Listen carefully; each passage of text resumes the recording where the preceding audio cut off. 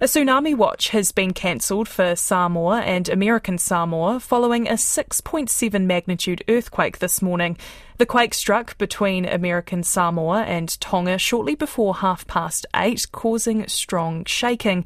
RNZ Pacific correspondent in American Samoa, Monica Miller, says she was at home when the quake struck.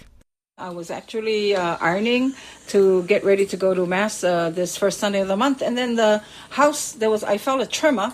And then I thought, maybe it's just the, some movement in the house. And then it just shook.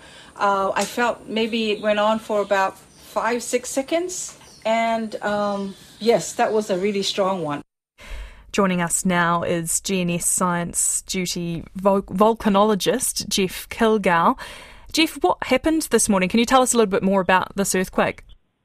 Good afternoon. Well, the earthquake was, as you say, in between Tonga and Samoa, and it's really related to the diving of the subduction plate or the Pacific plate underneath the next plate over, which is the Australian plate. So these earthquakes are quite common. This one was a magnitude 6.7, around 30 to 35 kilometres depth. So no wonder your reporter there felt that quite strongly. Have you heard any reports of damage? What have you heard from the region? We haven't heard reports of damage, and we wouldn't expect a significant amount of damage. What we see based on the initial results is that the shaking wasn't strong enough to cause widespread damage.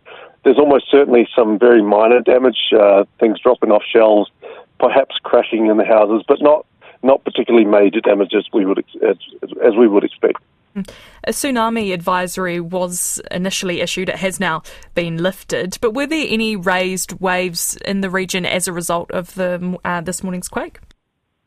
No. The advisory that was sent out by the Pacific Tsunami Warning Centre was really just an advisory because soon after a reasonably large earthquake like that, it's better to be safe than sorry and just suggest for people to stay away from the coastal region.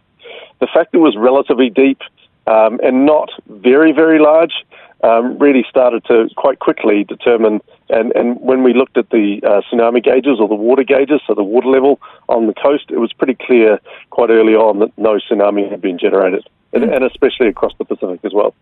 We've seen a lot of seismic activity in recent weeks, including a pretty big earthquake in Taupō last week. What, if anything, can we read into this? Are they connected?